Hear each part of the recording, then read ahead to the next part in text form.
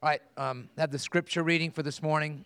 It's in Luke 1, 39 through 56. In those days, Mary set out and hurried to a town in the hill country of Judah, where she entered Zechariah's house and greeted Elizabeth. When Elizabeth heard Mary's greeting, the baby leapt inside her, and Elizabeth was filled with the Holy Spirit. Then she exclaimed with a loud cry, "Blessed are you among women, and your child will be blessed. And how could this happen to me, that the mother of my Lord should come to me? For you see, when the sound of your greeting reached my ears, the baby leapt with joy inside me. Blessed is she who believed the Lord would fulfill what he has spoken to her." And Mary said, "My soul magnifies the Lord, and my spirit rejoices in God my Savior, because he has looked with favor on the humble condition of his servant. Surely from now on all generations will call me blessed, because the Mighty One has done great things for me, and his name is holy. His mercy is from generation to generation on those who fear on him.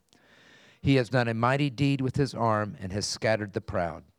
Because of the thoughts of their hearts, he has toppled the mighty from their thrones and exalted the lowly. He has satisfied the hungry with good things and sent the rich away empty. He has helped his servant Israel, remembering his mercy to Abraham and his descendants forever, just as he spoke to our ancestors." And Mary stayed with her about 3 months, then she returned to her home. Get this.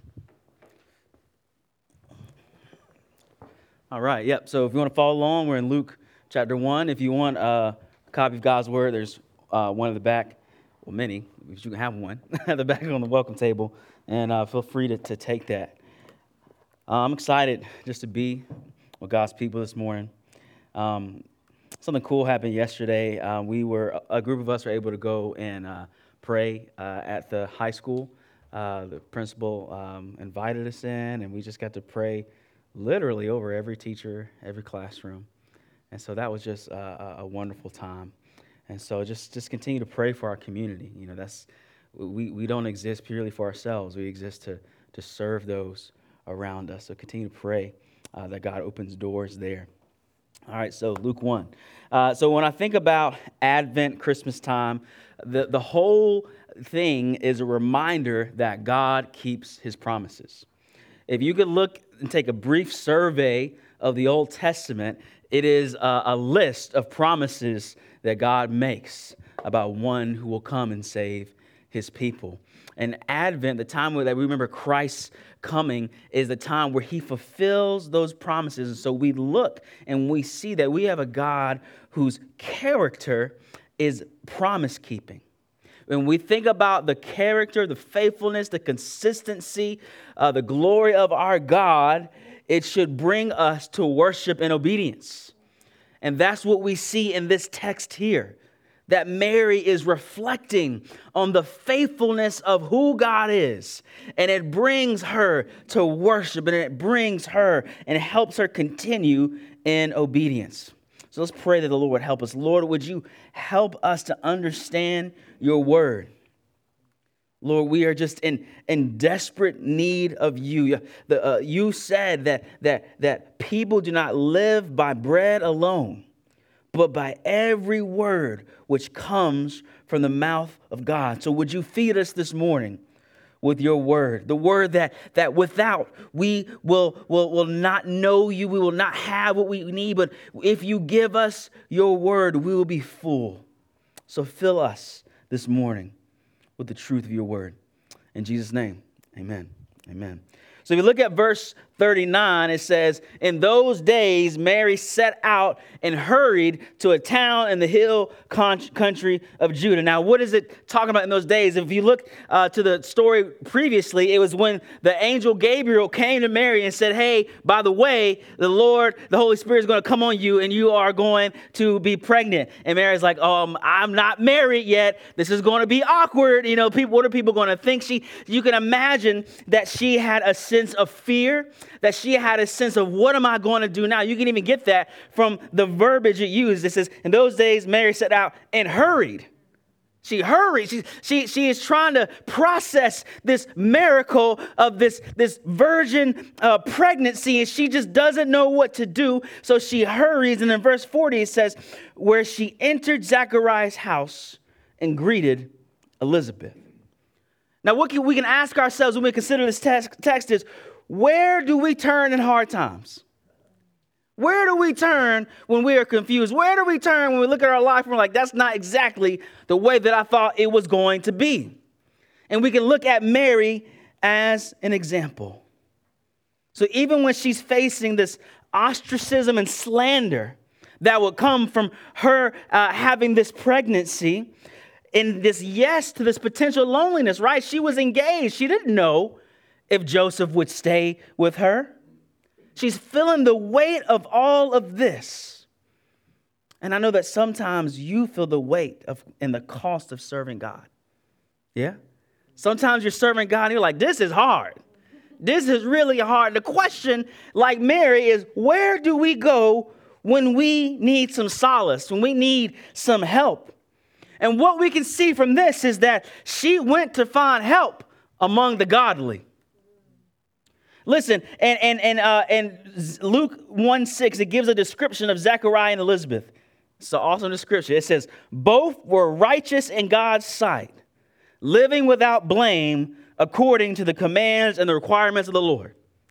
So she's in trouble. She doesn't know where to go. And she goes, well, out of all the people I could go to, where do I need to go? I need to go to God's people. I need to go be with those who serve the Lord because I don't know what to do, but I can find some strength with those who follow the Lord. Remember, the scriptures teach that Zechariah and Elizabeth, they are John the Baptist's parents, and they are cousins with Mary. So she's seeking to go with her family, those who know the Lord, those who would encourage her. And we have to ask ourselves the same question. When we are in trouble, when we feel stressed, where do we go? The scriptures say that we have to go to our family in Christ. We have to go to those who seek to be faithful. So many times when we are in trouble and we're in distress, we settle for numbing. Yeah? Let me just watch Netflix some more. Are you still watching? Yes, I am. You know, let me just eat some good food. Let me just do something to distract me from the way that I feel. But that is not the way of life and of hope and of peace. The way of life and of peace is to find our family in Christ and say, listen, I'm struggling. I'm trying to see the Lord. This is what's happening to me, and I need some encouragement. And what's awesome when we look at verse 41 is that we see that God affirms Mary's faith and obedience with God's people. Look at verse 41. When Elizabeth heard Mary's greeting, the baby leapt inside of her, and Elizabeth was filled with the Holy Spirit. And then she exclaimed with a loud cry, "Blessed are you among women, and your child will be blessed." Now listen, did nobody know she was pregnant at the time, okay? So, blessed are you among women, and your child will be blessed. How could this happen to me, that the mother of my Lord should come to me? For you see, when the sound of your greeting reached my ears, the baby leapt for joy inside of me. Blessed is she who has believed that the Lord will fulfill what he has spoken to her. We see that God is supernaturally affirming Mary's faith and obedience. Now, I can't imagine what it would be like to walk around and like, who is the parent, the daddy of that baby? Well, see what had happened was there was this angel, and they'd be like, okay, sure. You know, like she needed somebody to encourage her at that particular moment. Imagine the difficulty of those circumstances, and God revealed something of Mary's situation to Elizabeth. God affirmed Mary's faith. And what's encouraging is that as we see the Lord in hard times, God affirms our faith as well. I don't know if you've ever been in a situation, maybe you felt like you were in a hard time, you felt some difficulty, and you were reading the scriptures, and one of them just jumped out to you. And you felt a piece of encouragement. Like the Spirit used a particular scripture to encourage you in a hard time. God does this for us. Are there times when, like in this chapter, that the Spirit speaks through others to encourage us? You ever had somebody give you a word of encouragement? They didn't even know, like, the depths of your depression or how you were feeling. They just said something, and you're like, man, I needed that. When we go and spend time with God's people, the Lord affirms our faith, even in the midst of difficulties. We also see in this little text that God uses the unborn to witness to his presence. This is an affirmation of the dignity of every single human life. Yeah? The Holy Spirit highlights the personhood of this unborn baby. That John the Baptist in his mother's tummy gets near Jesus and gets happy. That's not a clump of cells, is it? No, that's a person. That's a person. We can see that the unborn are made in the image of God and are dignified by God. And then Elizabeth says something interesting to Mary. She says, "You are the mother of my Lord." That's some interesting revelation there, right? Like, who told her that? It's interesting because we see something of the truth of who Jesus is, that somehow that the God of all creation was dwelling in this baby inside of Mary. The God of all, like the mother of my Lord, the one whom I serve, the one who created all things, he is here with me. There was this big debate in the early church about what to call Mary. And it really wasn't about Mary, it was about Jesus. And they said, can we call her, I'm going to give you a Greek word, the Theotokos, which means the God-bearer. And some people got uncomfortable. They're like, God's in heaven, right? How can he be there? Like, what? How can he how can he be in this baby? But there was this affirmation, no. Jesus Christ is fully God from conception. That in this small baby dwells the creator of the universe. The fullness of deity humbled himself in humanity. This is what we're celebrating, that the God who had no limits would limit himself for our salvation. And we can see that God confirms his promises. And then God's grace and mercy calls praise. Mary just broke out into a praise break. Some of y'all know what that is. Some of y'all don't. It's okay.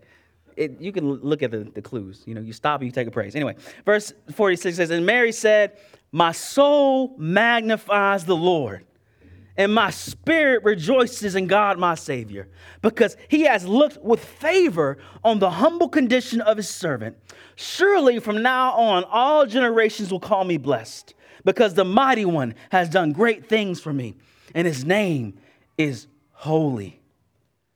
Now remember the context, y'all. She is in the depths of like, what is about to happen? God told me there's this baby.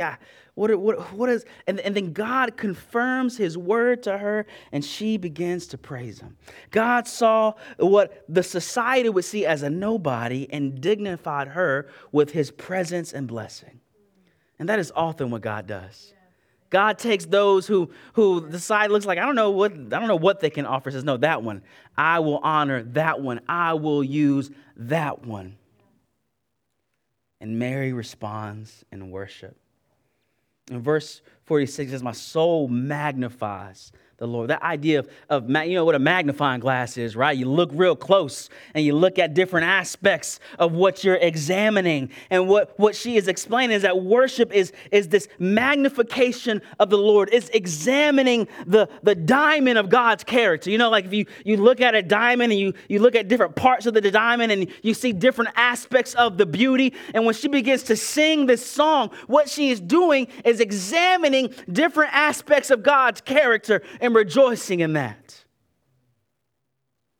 So often we come to church and we ask ourselves, what can I learn about me? What can I learn about what I'm supposed to do? And that's not all bad, but we need to understand that one of the reasons you exist is so that you would examine the glory of God's character. That you would look at a beauty that would never stop being beautiful, a beauty that can never be fully exhausted, and a beauty that gives you joy. This is why you were created. that you would magnify, that you would examine, that you would see different aspects of God's character, and that through that he would bring you great joy. In verse 50, we see that God's character is consistent to all generations. He says, his mercy is from generation to generation on those who fear him. He has done a mighty deed with his arm. He has scattered the proud because of the thoughts of their hearts. He has toppled the mighty from their thrones and exalted the lowly. He has satisfied the hungry with good things and sent the rich away empty. Now, I can tell you one thing. Mary had been reading the Psalms, okay? Mary had been reading a lot of Psalms because that's all Psalm language. And it talks about this God who was faithful to every single generation. You see, she says, my soul is going to magnify him. And then she begins to do it. She begins to examine different aspects of his character, that he saves those who trust in him. And that didn't just start with Mary. It doesn't just stop with Mary. Right? That's the story of the scriptures. As the Israelites would look back into their history, they would think primarily about the Exodus when they were enslaved and God came to the lowly, to those who were enslaved and freed them. And they could say, oh man, he saves those who trust in him. Not only that, they can say he gives the proud and the oppressor their due. Yeah? It says he scattered the proud because of the thoughts of their hearts, and he toppled the mighty from their thrones and exalted the lowly. And you might be in a season, you're like, I don't know if that actually is happening right now, but there is this story that the Israelites held dear, that when they were in trouble, that God parted the Red Sea, that they escaped to safety, but the proud Pharaoh and his army was swallowed up in the wrath of that sea. He gives the proud and the oppressor their due. And ultimately, he blesses the humble. Those who realize that all they have is the Lord. Those who realize I can't find help anywhere else, but I can find help in him. He blesses those. And in the story of Jesus Christ, we see that he continues to reflect God's gracious character to all generations. Who could save us from our sin? Yeah. Who could defeat Satan? Who saves and fills the humble? If it is not Christ. That's for you. I love in Acts 2, Peter's preaching. He's like, yo, there's a salvation that's for you and your children and anybody else. Like, everybody can get it. Right? Everybody who would humble themselves can receive this salvation from the Lord. And then also in verse 54, we see that Mary is a bit of a theologian. Christ is the fulfillment of God's faithfulness to Israel. It says, he has helped his servant Israel, remembering his mercy to Abraham and his descendants forever, just as he spoke to our ancestors. So back in Genesis 12, when God chooses this man named Abram, and he says to him, I'm going to bless you, and I'm going to bless all the world through you. With the coming of Christ, Mary is realizing that God is about to fulfill this promise. In Galatians 3:8, it says, now the scriptures saw in advance that God would justify the Gentiles by faith and proclaim the gospel ahead of time to Abraham, saying, all nations will be blessed through you. And we see the fulfillment. You can go across the nations today, and you'll see those of every hue proclaiming the glory of Christ Jesus as a fulfillment of what God promised all the way back in Genesis chapter 12. Our God is faithful. His character is consistent. He is worthy of honor and glory and praise. And we can see as Mary came to find solace with her family, those who would seek the Lord, we can see that worship and fellowship encouraged her continued obedience. In verse 56, it said, and Mary stayed with her about 3 months, and then she returned home. What? Returned home to what? She returned home to that potential slander. She returned home to that potential loneliness.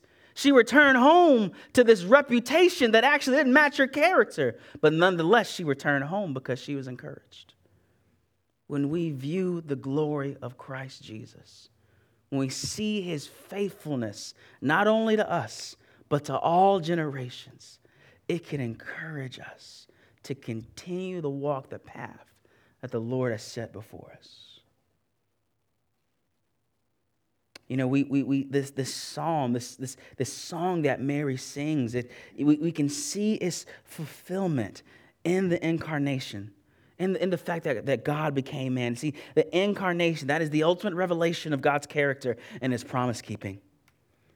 You know, that the Most High saw us in our humble condition. Remember that song she said? It said, he has mercy on the humble. Listen, how humble were we that we were slaves to sin? That we would do the things that we did not even want to do and then feel regret and then go back to the same thing. Am I talking to myself? I felt that. I don't know about you. And when the scripture says slaves to sin, I felt that slavery in my own soul. Not only were we slaves to sin, the scripture says that we were under condemnation. That the same one who would tempt us, Satan, would then turn around and accuse us when we are in sin. And the crazy thing is he's right. We are under condemnation because it is objectively true. Because we cannot get away from our sin. And he saw us like when Christ looks at us, sometimes we think when Christ looks at us, he sees like these dirty, rotten, nasty sinners. But every time Christ looks at sinners, the scripture says that he is moved with compassion. That every time he looks at sinners, he says, they are like sheep without a shepherd. They are in trouble. No one is there to protect them. And he takes it upon himself to go and pursue his lost sheep. See, the exalted one came near to us. The word became flesh. Emmanuel, God with us. See, the creator of the universe, he went on a personal rescue mission. He didn't send an angel. He didn't send a prophet. He himself came and dwelt among us. And he suffered and died. He took the consequences of our sin in his own body. He stepped in front of the bus that is the condemnation of our sin. He rescued us and he rises again and imparts life. See, Christ suffers for us, rises again, and get this, he's not bitter about it. You ever serve somebody, but in the back of your mind, you're like, man, get your junk together. Y'all felt that. But listen, though Christ has served us, he has zero bitterness about it. He's not like, I can't believe that you keep on. He's like, no, I love you. I have pursued you. I am going to continue to pursue you. Listen, he is exalted and he continues to offer forgiveness and life today. He's not consumed with bitterness, but rather seeks to bless us. And what's so beautiful about the incarnation, this fact that in Christ, God draws near, is that, Christ draws near to us again and again as we worship him together. Yeah? He comes again. Look, when the church gathers, it's a gathering of humble sinners. We don't come with a bunch of gifts to bring him. We come needy, humble, lowly. And we know from Mary's song that he blesses the humble, that he saves the lowly. We come with this expectation that Christ would meet us. Beloved, he is with us in our singing. He is with us through his word. He is with us in the supper.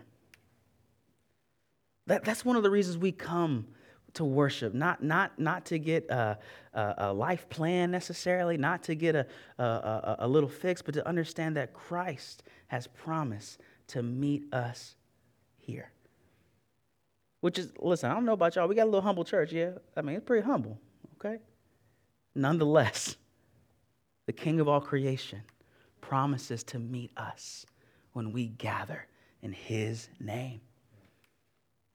Listen to this quote from an old saying. It said, meet together in the name of Jesus.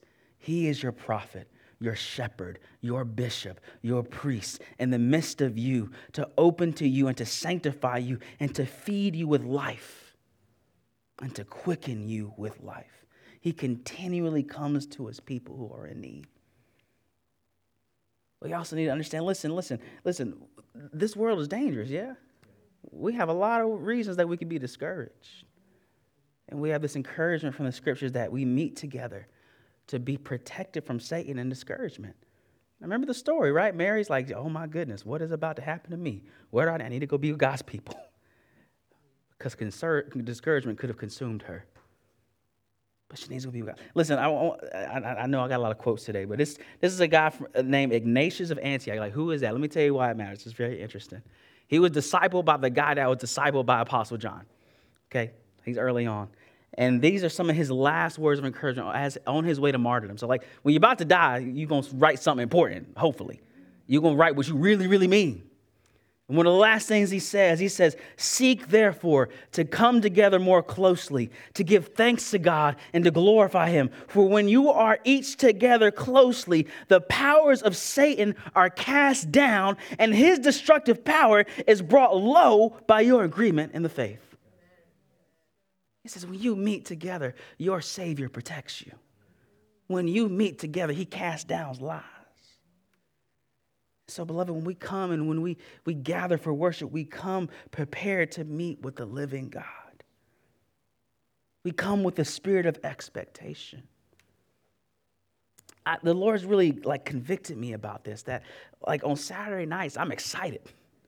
I'm like, we about to meet with the Lord.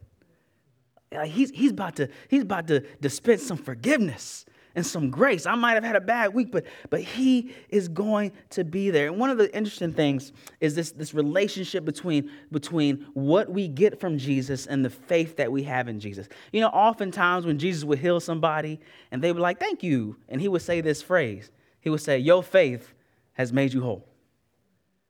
They actually came to Jesus with a sense of expectation. And Jesus met their expectation. So, beloved, when we come to worship together, we're saying the same God who came in the flesh is the same God who promises to meet us through his Spirit.